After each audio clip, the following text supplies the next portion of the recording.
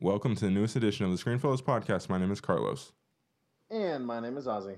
And in this episode, we're going to be talking about Stan Lee and the impact he had on movies and comics and everything. And then as well, we're also going to review The Outlaw King on Netflix. Enjoy the show. As far back as I can remember, I always wanted to be a gangster. And here we go.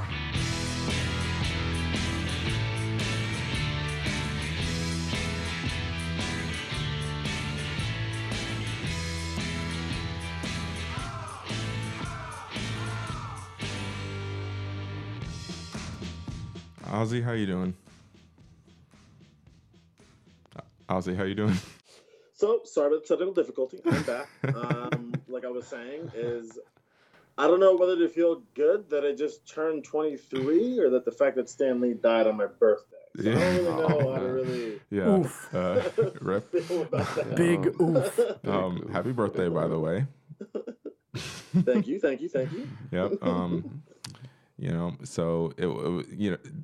That's why I wasn't so mad that you weren't on the podcast the other day. I had to do the intro myself. What is this? What even are we doing? But you know what? It's your birthday, so I give you a pass.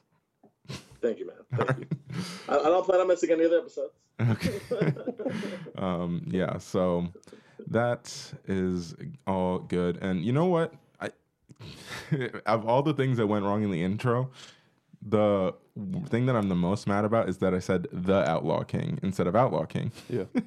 Because we have our friend Noah with us today again, and there was a miscommunication where he couldn't find the movie on Netflix because Netflix will show you, if Netflix doesn't have something, they will show you literally everything else in there. So I searched The Outlaw King, and they didn't give me anything. They showed me like Daredevil, A House on Haunted Hill, every Netflix original, but not Outlaw King. I was just like, what? because he put one extra word in. Also, The Outlaw King is a better name. I'm just, it's silly that it's just called Outlaw It makes King. it so much better. Yeah. It's The I don't know. Outlaw I didn't King. see it. Oh man. So yeah, that's we had plenty of things go wrong in the intro, but you know what? That's just how we roll. So yeah, the technical difficulties up top. They haven't ended. Okay, you know what? I'm not gonna lie. Okay. Totally not our second time recording all this. All right. This has happened. It's been a long day. I've been up since 5 o'clock. Look, this has happened to me recording a podcast before, where Enrique was running the sound that time. Got through I think 3/4 of the show, so essentially around the same thing as what just happened to us now. Okay. Yep. And I was like, we can't fake what just happened, so like we have to explain it. So yes, we just lost like the entire conversation we just had. So we're about to do it again. What was that? That was like 35 minutes, Yes. I think. I don't remember what I was saying. It was honestly nonsense. Coming from a guy who does radio. Yeah. So- I mean, it was fun, but Yeah. No, it was fun. No, Yeah. okay. So if we don't sound as fresh, I apologize. That to say that. But yeah, so we're going to talk a little bit. We're going to start with Stan Lee. So Stan Lee, the legend. Okay. yes, recently died. Yes, he recently passed away on Ozzy's birthday, as we maybe discussed. Was that on the deleted recording? I don't know. I don't think it was. I don't know. Don't care. Don't care. Happy birthday, Ozzy. Shout out Ozzy. It was a terrible thing to go to the movies too. Yeah. So yeah, Stan Lee recently died, and an absolute legend. He shaped not only the comic book industry a lot, I think it's fair to say, but also the movie industry. So huge impact on our pop culture, and just undeniable. Anybody, or Noah, let's start with you. What are your overall thoughts on Stan Lee and his legacy? Yeah, I mean, he was just kind of like one of those people who had just such an immense impact on popular culture, especially now with what the Marvel Cinematic Universe and just Marvel and comic book movies in general and what they are. They definitely wouldn't be what they are without Stan Lee, or at least without the characters that he created, then being turned into these massive, multi-billion-dollar films, which, speaking of which, I've already done this before, but I went ahead and looked at all the characters that Stan Lee has created that have starred in their own movie, and that is the Hulk, Spider-Man, Fantastic Four, Thor, Ant-Man, Black Panther, X-Men, The Avengers, Iron Man, The Punisher, Daredevil, Doctor Strange, and Guardians of the Galaxy. And I went ahead and I tallied up their worldwide box office gross, and it is $24,761,748,285. So it's a lot of money. That is. Yeah, it's a lot of money. Yeah. And even beyond just the characters that he himself was responsible for, I think as a face of Marvel, he is just so immensely important. And it's just, how many comic book writers do you know by name and face? Only ones that are attached to Stan Lee.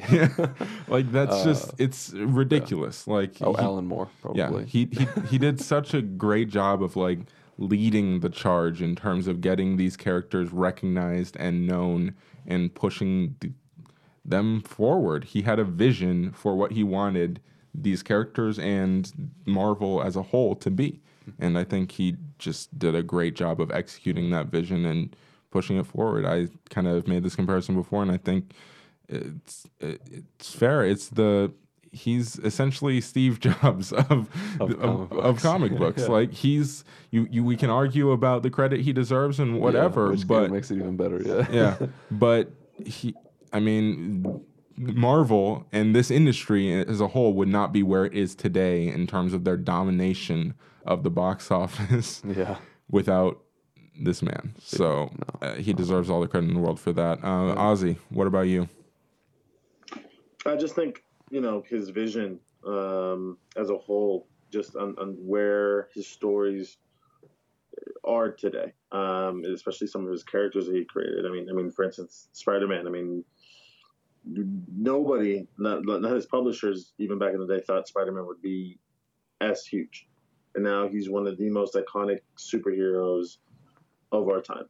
This superhero has had 3 reboots in one decade. It's insane. And I think he is one of the best storytellers that has ever lived. The fact that his world that he created, the fact that his characters he has created will live beyond him, and the fact that it's at this point now he's done this for generations now. It's for me, it's crazy, just the fact that his work and his stories are going to live way beyond him, and for me that is impressive. And he has done so much for just in terms of pop culture, and I think it's really amazing what someone of his age, someone was able to accomplish in this day and age. This is somebody who we're gonna remember always, because there's I don't think in our day and age there has been another Stan Lee in terms of what he's done to pop culture, in my opinion, as of right now. Go ahead. No. Yeah, the only person I could possibly the only person I can compare Stan Lee to recently is like Walt Disney.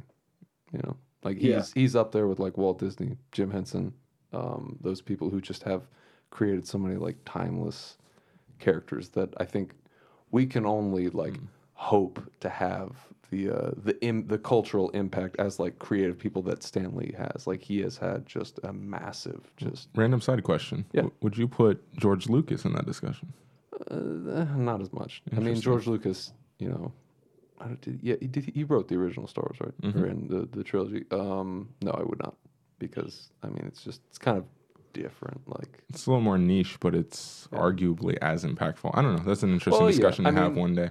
Not today, though. No. Like, Star Wars is like a singular entity, whereas like Spider-Man. No, I got you. Those all kind of like a little more broad with Stan Lee. Yeah, like Mickey Mouse and Kermit the Frog. Yeah. Oh yeah. I think another really important note to make here is that how many how many pictures did you see online of just celebrities or random fans with them taking a picture or a selfie with Stan Lee? Except for me. Yeah, except for us, apparently. Yeah. He was he was notoriously one of the most, I don't know if notorious is the right word, but one of the most friendly people in the industry. It's insane. Like everyone, whoever met him talked about how nice he was and how friendly he was and how much like they just felt like he was just an incredible person. And that's as much a part of his legacy as anything else is his care for the fans, you know? He was at all these conventions. He was just taking all these pictures, signing all these things. Like he made people feel like, you know, it's okay to be like a nerd, and look at where we are now, because you know pop culture is nerd culture now, which is insane. You know, just a few generations or one generation ago, you wouldn't have said that. No, yeah. It's like their real life, like Revenge of the Nerds. Yeah, It's like everything. People who wouldn't be caught dead saying that they read comics years ago are the first ones in line to see these Marvel movies. Yeah. Like, it's insane. Other than Mike Revenge of the Francesa. Normies. Other than yeah, Mike Francesa. You wanna play that? I can't play it right now because we're on the... Oh, right, because your call. phone, right? Yeah. But it's just, man, it's, you know, it's funny because like now our generation is just like, it's almost like cool to be someone who knows the comic book stuff and knows the history of it, which is like you want to go to a Marvel movie with somebody who knows what's going on, so they can answer your questions. It's like, what was that about? And it's like, well, in the comic books, and we haven't reached. I think some people have reached the point where it's annoying, but we haven't fully reached that point where it's annoying. The thing that I will say though is and you know you can tell me it's too soon or whatever, but the fact of the matter is, none of these are the original comic book storylines. Stan Lee took the comic books and he rewrote everything with the purpose of making movies. And I'm not saying that wasn't a great idea. It was one of the most brilliant business decisions in history. As you can see, by the $24+ billion that they've made over everything. However many times they've rewrote it, even in that process. Yeah. But I like as far as the point of you saying credit, like the term of getting credit for something, I still do think that something is to be said for guys like Jack Kirby, Joe Simon, and Steve Ditko, who you know really were 75 to 80% of this creative process in Marvel when they were, you know, granted, Stan Lee did come in and was able to expand these storylines and everything, but putting him in a category of someone like Disney who wrote and drew things. Oh, I didn't know that. Like, well, yeah, his original characters and stuff like that he came up with, he wrote and at least had concept art for them. Okay, all right, that's fair. And Stan Lee never drew a circle. So, you know, so like but this is where I go back to my Steve Jobs comparison. All right, Yeah. I guess that's you know, fair. like there's geniuses behind him.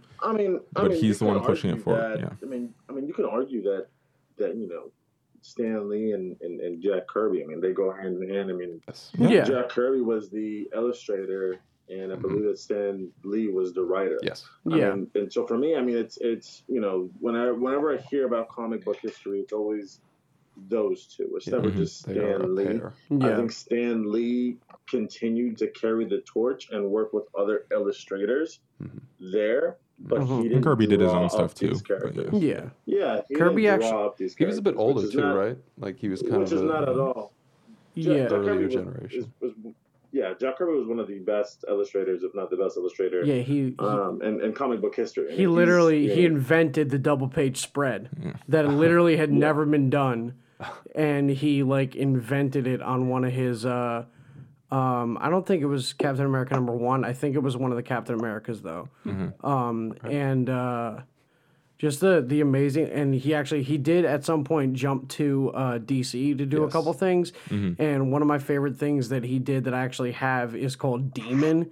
the demon Etrigan, who's like kind of like in this mystical storyline. If you've seen the Justice League, I don't want to get too far into DC, but if you've seen the Justice League cartoon, there's a whole story arc with Etrigan the demon and Merlin and like a bunch of like black magic storylines. It's actually really good, but Jack Kirby came up with all of that. So that was kind of something that he actually wrote and drew all himself. But to stick with Stan Lee, I definitely do agree that however it did end up happening, he did help shape and help just catapult this whole Marvel cinema idea and help he did. I mean, Jack Kirby eventually left and went on to do other things in DC, which he did amazing stuff over there in DC as well. I mean, I'm not taking any credit away from anybody. Exactly. What I'm saying is he continued. What I'm saying is Stan Lee continued to carry the torch. He was always one of the minds behind Marvel. That's something that I'm not going to discredit from him at all. I mean, he definitely needed help. And you don't have to. You don't have to attack one to praise the other. I mean, there's no one without the other. In my opinion, for me, Stan Lee would be the one who carried the torch for Marvel for decades. I think, being the face of Marvel, like you said previously in a statement, Carlos. And for me, I mean, he was. I agree 100%. I mean, we wouldn't be as far advanced in the MCU if it was not for Stan Lee, and whoever else was credited. But this is about Stan Lee. So Stan Lee is definitely going to get. To me, he's definitely going to be one of these best storytellers of my time that I've lived through. And like I said before, there's something to be said for being so visible. Exactly. With his, be it his cameos, be it him again showing up at conventions and being in front of the fans. Like, there's something to be said for that. Till the day he died. Like, it's crazy. Like I think does not look like 95 years old when he died. No. By the way. Oh no! I mean, I thought he was going to live forever. Like, I mean, he was very happy to do the things that he was doing. Oh yeah. And just seeing him on film, on TV, he was very happy to do the things that he was doing. Yes, definitely. He definitely lived for his fans, and he had just such a passionate love of reading and of writing, and he just he enjoyed sharing that with the people who his fans, and just getting to meet them, talking about it. Just seems like he's a really genuine, nice guy. Yeah. 100%. All right. Well, let's move on now to our favorite Stan Lee cameos. Ozzy, I know you don't. You're. I know you have a few that you want to get off your chest. So why don't you start us off? I'll go ahead and say, just because I think it's the most unique one, I think the Spider-Man PS4 one is absolutely amazing. I did not expect that at all. Playing Spider-Man PS4. Sorry if I spoiled any of you guys. But it comes out of nowhere. He's in there, and I thought it was super great. I think one of my favorites, if not my favorite, is definitely the one in Age of Ultron. Yeah. Avengers Age of Ultron, where Thor has this liquor from Asgard, and aged for 1,000 like, years. Omaha. Come on, bro. Just pour me a sip. Yeah. Pass me the bottle. I was in Normandy. Yeah.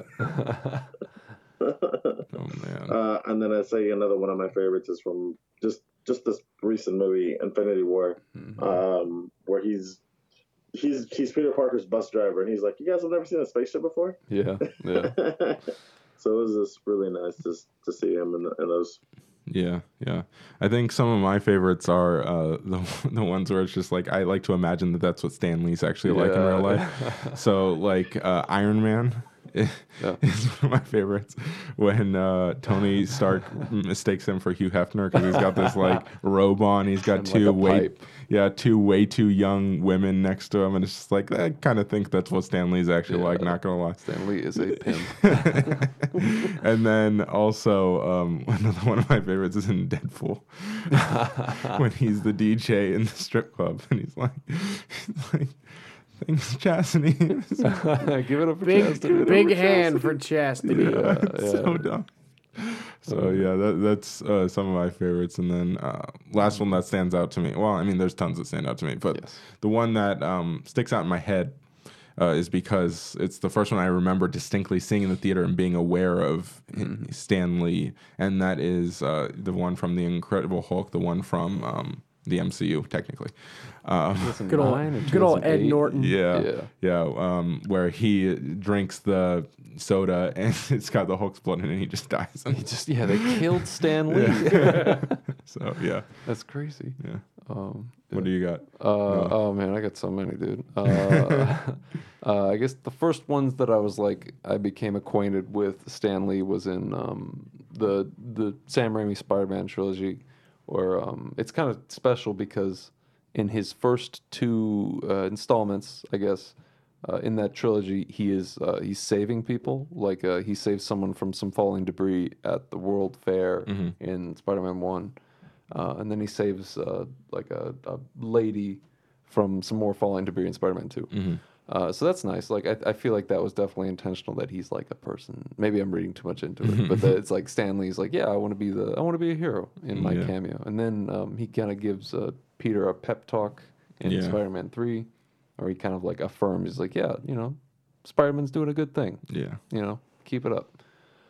I like in Fantastic Four, Rise of the Silver Surfer, where he is attending the wedding of characters he created as himself, which I don't know how you're like, how does that work? Lots of questions about the universe in general. Yeah. What else do we got? Hopefully, reboot's coming. Yeah. Okay. Yeah. I certainly hope so. That's the one reason I'm actually excited, like everyone else seems to be. I just love for them to do the crossover that they do in the comics with Daredevil. Yeah, I just really want to see that. That would be cool.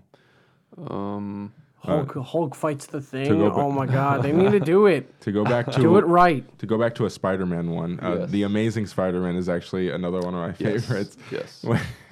When he's just vacuuming and he's got the music in, and he and Spider-Man and I think it's the Lizard are having this huge battle in the background. Yeah. He is completely unaware and oblivious to what's happening, and it's amazing. It's one of my favorites as well. Great, yeah. I don't know.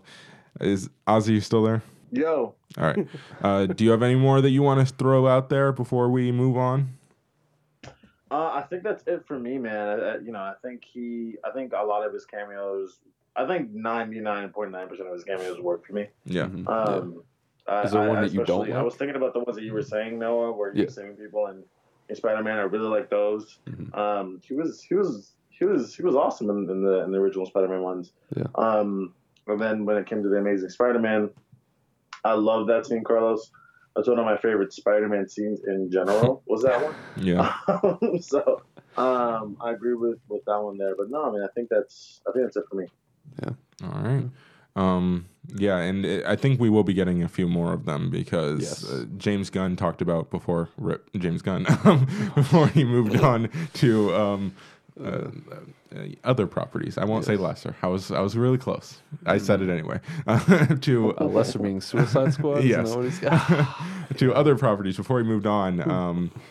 He said that he had filmed a bunch of Stan Lee cameos. So they definitely, I think they do have a backlog. Yes. So we'll probably get a few more of them, and I'm sure it'll be a sad day when we finally run out of them. Yeah. So. Supposedly he filmed all of his cameos for like Thor Ragnarok, Spider-Man, Guardians of the Galaxy, and he filmed all of those in like one day. Yeah. So if that's the case, there's no reason for him not to be in. I think they've got a few. I mean, he's definitely in Age of Ultron and Captain Marvel. So I think it'll definitely be pretty melancholy seeing him. Like the theater reaction to seeing him on screen will probably be pretty. Yeah, definitely. Just like a moment of silence or something. Yep. Just as long as people don't scream too loud for me to miss the dialogue that follows. Yeah. Well, that's the problem with seeing any of these movies, All right. I think that'll wrap up the Stan Lee discussion. Rest in peace, our friend. Oh, boy. We will move on. All right, so now we're going to talk about Outlaw King, Netflix's newest big budget movie. This is something that they've been doing for a little bit here, a little bit now. They've been really trying to delve into this big budget type thing. We've seen it with Bright. Yikes. We've seen it with. I guess would you count the Cloverfield Paradox as big budget? I That's would. pretty big Yeah, budget. Yeah. Super Bowl commercial, Yeah, right? yeah. no, Well, that was the whole thing where they like released it like the day of the first announcement of the trailer. They definitely wanted Yeah. that to be a big budget thing, Yeah. but I don't think they didn't. Nobody really took it. Yeah, so this is a big medieval war epic starring Chris Pine and Aaron Taylor Johnson, the ever-changing Aaron Taylor Johnson. I know, right? Yeah. This is like, I can't tell you how many times, even on this very podcast, I have said that, wait, that's Aaron Taylor Johnson? Dude, I said that an hour ago. I said that before we started recording. Yeah. It's crazy. Yeah, so it's just man, he's so good. And again, it's not just not again, but it's not just because of the makeup. It's just I think he's just that good that it's like he just kind of disappears into the role a lot of the time. Yeah. So and even in a movie like this where he doesn't necessarily have the lead role, like he's not the focal point of this movie at all. Yeah. But yeah, so this is again a big medieval war epic where Chris Pine plays Robert the Bruce, the King of the Scots, and Can you say that in a Scottish accent? no, I cannot. All right. Yeah. And his rebellion against England. Ozzy, what are your overall thoughts on Outlaw King? Well, I just want to say I thought the film was just shot beautifully. That's my one foremost Yes. positive in the movie. It was shot Amen. beautifully. It was like one of the most beautifully shot films I've seen all year, if not the most beautiful one I've seen wow, shot all okay. year. It was beautiful. I loved it. Just everything. When it came to the cinematography, I loved it. As far as the performances goes, I mean, I love Aaron Taylor Johnson, but this is the first time I've actually been confused. I was just like, this guy looks like Aaron Taylor Johnson. I don't know if it's Aaron Taylor Johnson. Yeah. But I think he gave a great performance. I think Chris Pine does a fantastic job in the role that he's given. I think he executes it beautifully. I think he definitely adds to this movie. I think this movie is really good. I think it's beautifully written. I really love the script in this film, and I think overall the performances in this movie, they're really, really great. Yeah.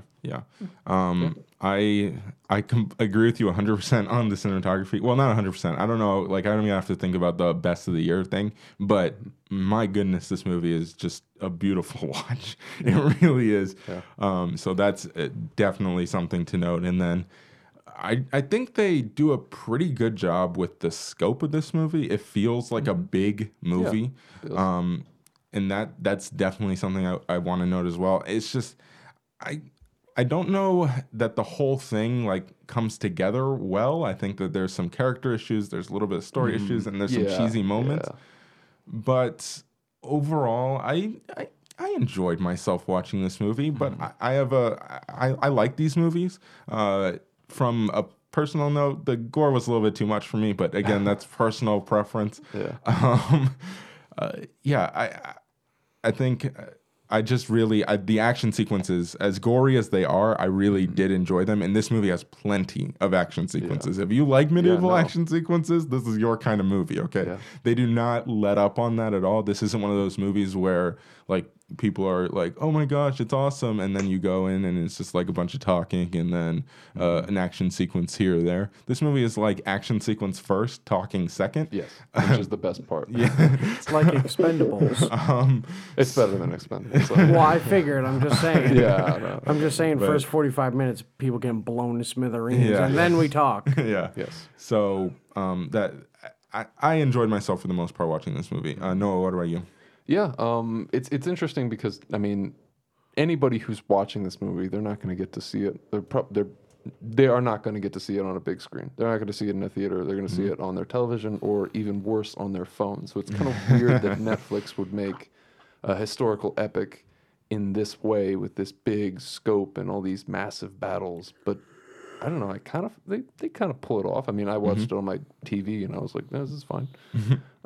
It probably would have been better if I was on it in like a theater. Yeah. But yeah, I thought that was good. I have a hot take about the cinematography. But I'll get to that. In a second. Interesting. Yeah, I thought Chris Pine did a great job. Aaron Taylor Johnson just kind of disappears under like this like heavy, his clothing and his like beard and hair is just like I could like barely see him peeking through. Yeah. So yeah, that was good. The other actors are really good. I think the villain is kind of underplayed. I don't even think I knew his name.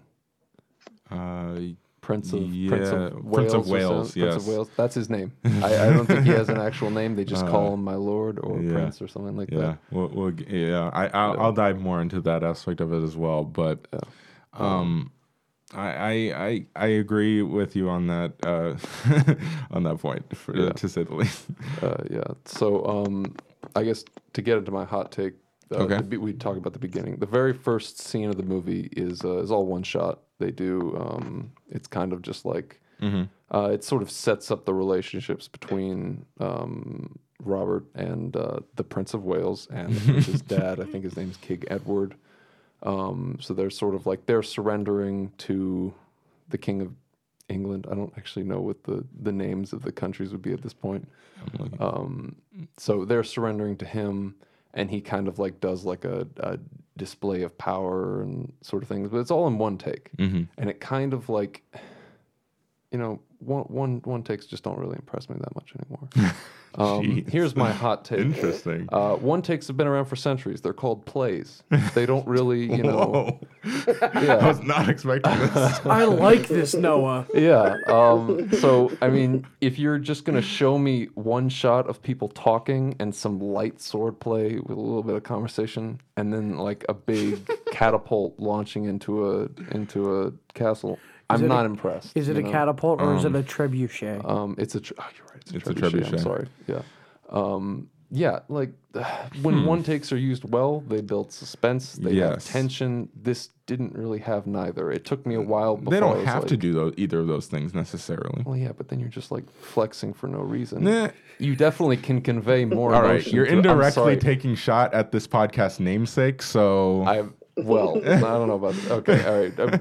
They do use it well in that instance. But they didn't build tension or suspense with that. Well, yeah, but in this instance, it's like editing would have made it better. Like I would have been more involved in the sword fight if you cut it up and made me feel something. Like, I mean, I'm sure maybe I don't know. Like I wasn't necessarily compelled by that sequence either, but it was also because it's like I'm just getting to know these characters, and it's like I don't know why I should care about Chris Pine's character other than the fact that he's Chris Pine. Yeah, which is I think a trap a lot of these movies fall into, where it's just like care about our main character. Why? Yeah. Because he's the star of the movie. He's famous, especially since that doesn't really make. Oh, okay. Since he's like the only actor that I immediately recognized. Than Aaron Taylor Johnson. So it's like I gravitated towards him, I guess. Yeah, I wasn't necessarily bothered by that opening, but it's like it's not. I mean, it wasn't like incredible or anything, but it certainly like it gets me into. That was the first thing when I was like, okay, they're actually like trying something with the cinematography. Yeah, but what did they accomplish? Okay, fair enough. Fair enough. But yeah, so and to circle back to Aaron Taylor Johnson, I just wanted to say one thing. I'm never going to forget that on the podcast when we reviewed Nocturnal Animals, which underrated movie from that year, still incredible. Still not for everybody. Weird movie, but incredible. I'm never going to forget Ozzy revealing on the podcast that was Aaron Taylor Johnson. I was like, wait, that was Aaron Taylor Johnson? Ozzy's like, yeah, that was Aaron Taylor Johnson. I'm like, what? It was just like, that was one of the weirdest moments on this podcast. And I was like, I had no idea. Yeah. But anyway, so yeah, he's great. Chris Pine is good. I feel like the script didn't give him necessarily as much to work with in terms of like, giving us any reason to care about him. He did not have a lot of words to say. No, like it's just like it was so weird. I don't think any of the performances are necessarily the problem, other than I wasn't super impressed by the Prince of Wales. He's Again, like he doesn't have much, but he also like doesn't give much to the performance either. So Yeah. His haircut though. it was something. I just kind of chopped that up to, maybe that was just the haircut of the day. I don't know. I'm not an expert on haircuts from that like, time period. That's unfortunate. I cannot. That was my only response when I saw him with that hair. I was like, oof. Yeah. But yeah, like I said, my biggest positives are the action sequences because they are really well done. Yes. The cinematography, I do think, is impressive. And the performances are all solid for the most part. So those are my positives. Ozzy, do you have any more positives before we just fully dive into negatives? Oh, okay. I should have saved mine. No, you're good. No, I don't. So you guys, I mean, we could dive like 100%, like full deep negatives. All right. You guys want. Look, I mean, to me, it comes down to the script. I just don't like everything. This movie's like 2 hours plus, I think. Yeah. It doesn't necessarily feel that long because the action sequences, they keep the action sequences coming. So for me, it kind of kept at a decent pace. But I also just like all of that runtime, I feel like they never gave me any substance to these characters or these relationships. No. Like, even the main quote unquote relationship that I'm supposed to be like getting invested in is Robert and his wife, right? Yeah. Yes. They're giving good performances, so that's not the issue. Yeah. They're, they seem to have decent chemistry, so that's not the issue. The words that they actually speak are good. Yeah. Like they're well written. But I just feel like we were watching all of the talking parts of this movie on fast forward. Yeah, no, there's just not enough of them. There's just not. I just was like, wait, okay, so we're skipping ahead. Okay. I feel like there's like, no, but I feel like there's like times when they like jump ahead multiple like years in the story. Yeah. They might even show it on the screen. I don't even 100% know. Yeah. But I wouldn't be able to tell, like, even if they didn't show it on the screen, like, I should be able to tell there should be some visual cue or something. And they don't really give me that. And I don't really have any story or character reason to believe that they did. So it's just, the script is kind of a mess in this movie. I mean, again, like you said, what's there isn't awful. Like, it's just, man, there was just something missing. It was like great. I feel like this movie is just really surface level. Like, it looks pretty. Yes. There's great action sequences, but if you try to like reach in and see what's actually in there, it's just like nothing. Yeah. So I don't know. Very shallow movie. Yeah. Yes. So I don't know. Ozzy, do you have any negatives that you want to get to? I mean, I don't like the villain too much. Yeah. I mean, I really didn't. I mean, he was, for me, I mean, what he was in for was whatever to me. I thought, what's his name? Stannis Baratheon would have done a better job of being a villain. Yeah. Just a brick wall of a character. But we didn't get enough of him either. Shout out Game of Thrones being announced for coming out in April. Yep, I just watched that today. Yeah. Yes. Let's go. Yes. So it's just, I wish we had him being a villain, just because I think he's a phenomenal actor, and I think that what they set up with the trailer was really great. And then what we got as the final product was just kind of disappointing, due to the fact that they really didn't build up his son to be as menacing.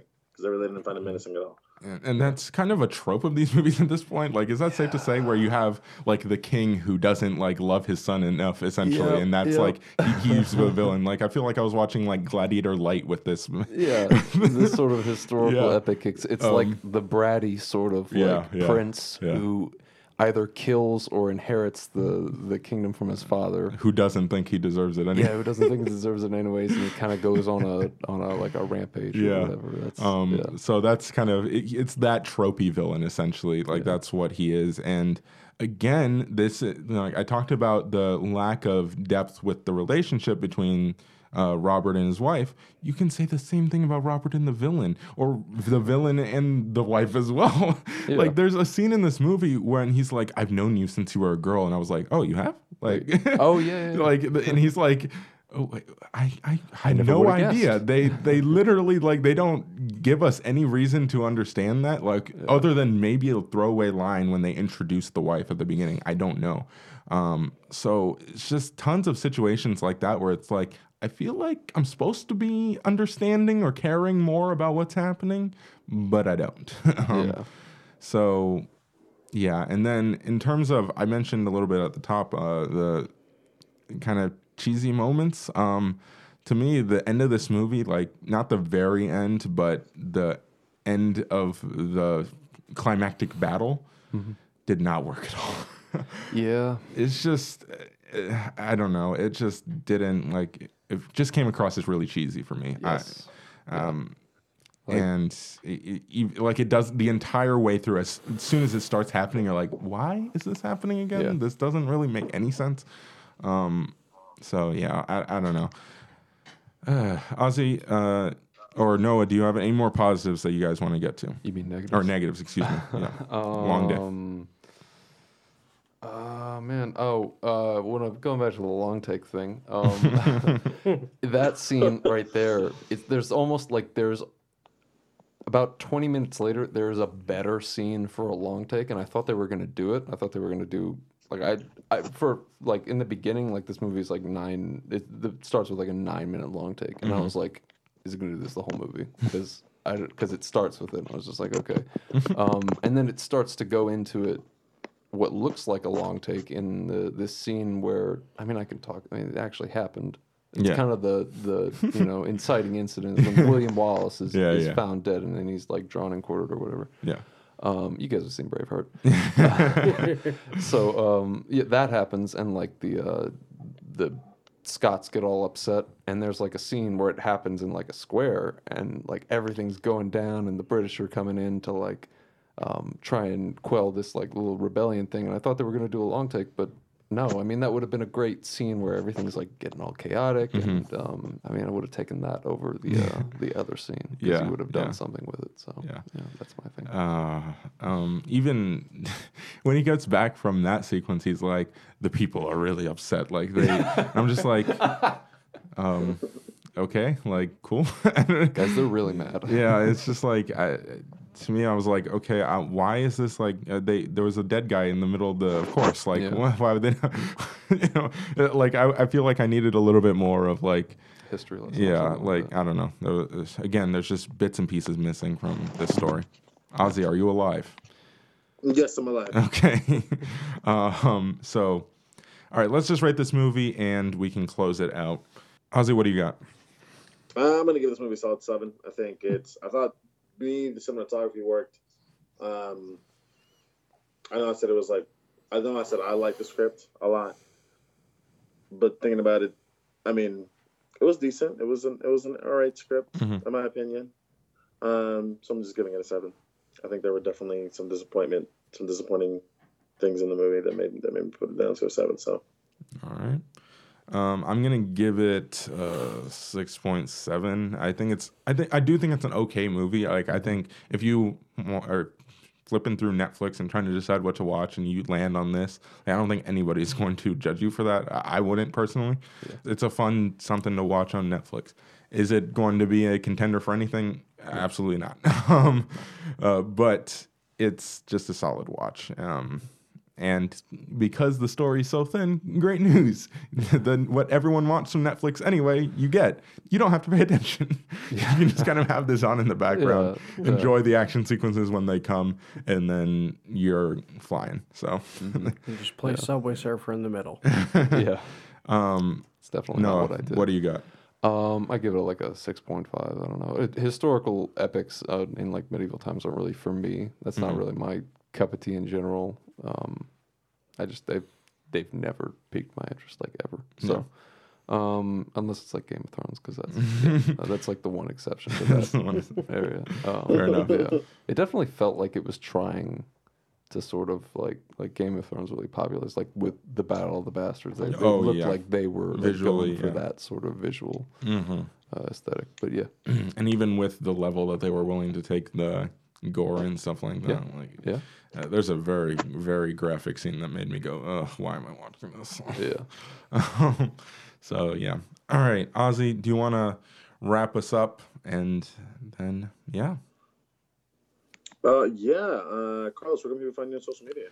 you can find me on Twitter and Instagram at Churi456, and make sure you follow us all over social media, all at Screenfellas, Facebook, Twitter, Instagram, the YouTube channel, and the website, where Chucky's got some great reviews up there. So check that out. Dope. And Noah, where can people find you? You can find me on Twitter at Noah_Rask, RASK, and on Instagram at brief_intermission. Dope. And Matt, where can people find you? My Twitter is at Total Surgeon, Matt Fortunato username, and check out Four Nachos Podcast on SoundCloud. Dope. And you guys can find me on Twitter at Castro Ozzy. Also, if you guys have any recommendations, you guys feel free to email me at ozzy.castro@screenfellas.com. Guys, we hope you enjoyed the show. Please feel free to listen and subscribe on Apple Podcasts, Spotify, and Overcast. Please rate and review the podcast on Apple Podcasts. Also, check out the YouTube channel. And yeah, guys, thank you so much. This is Screenfellas.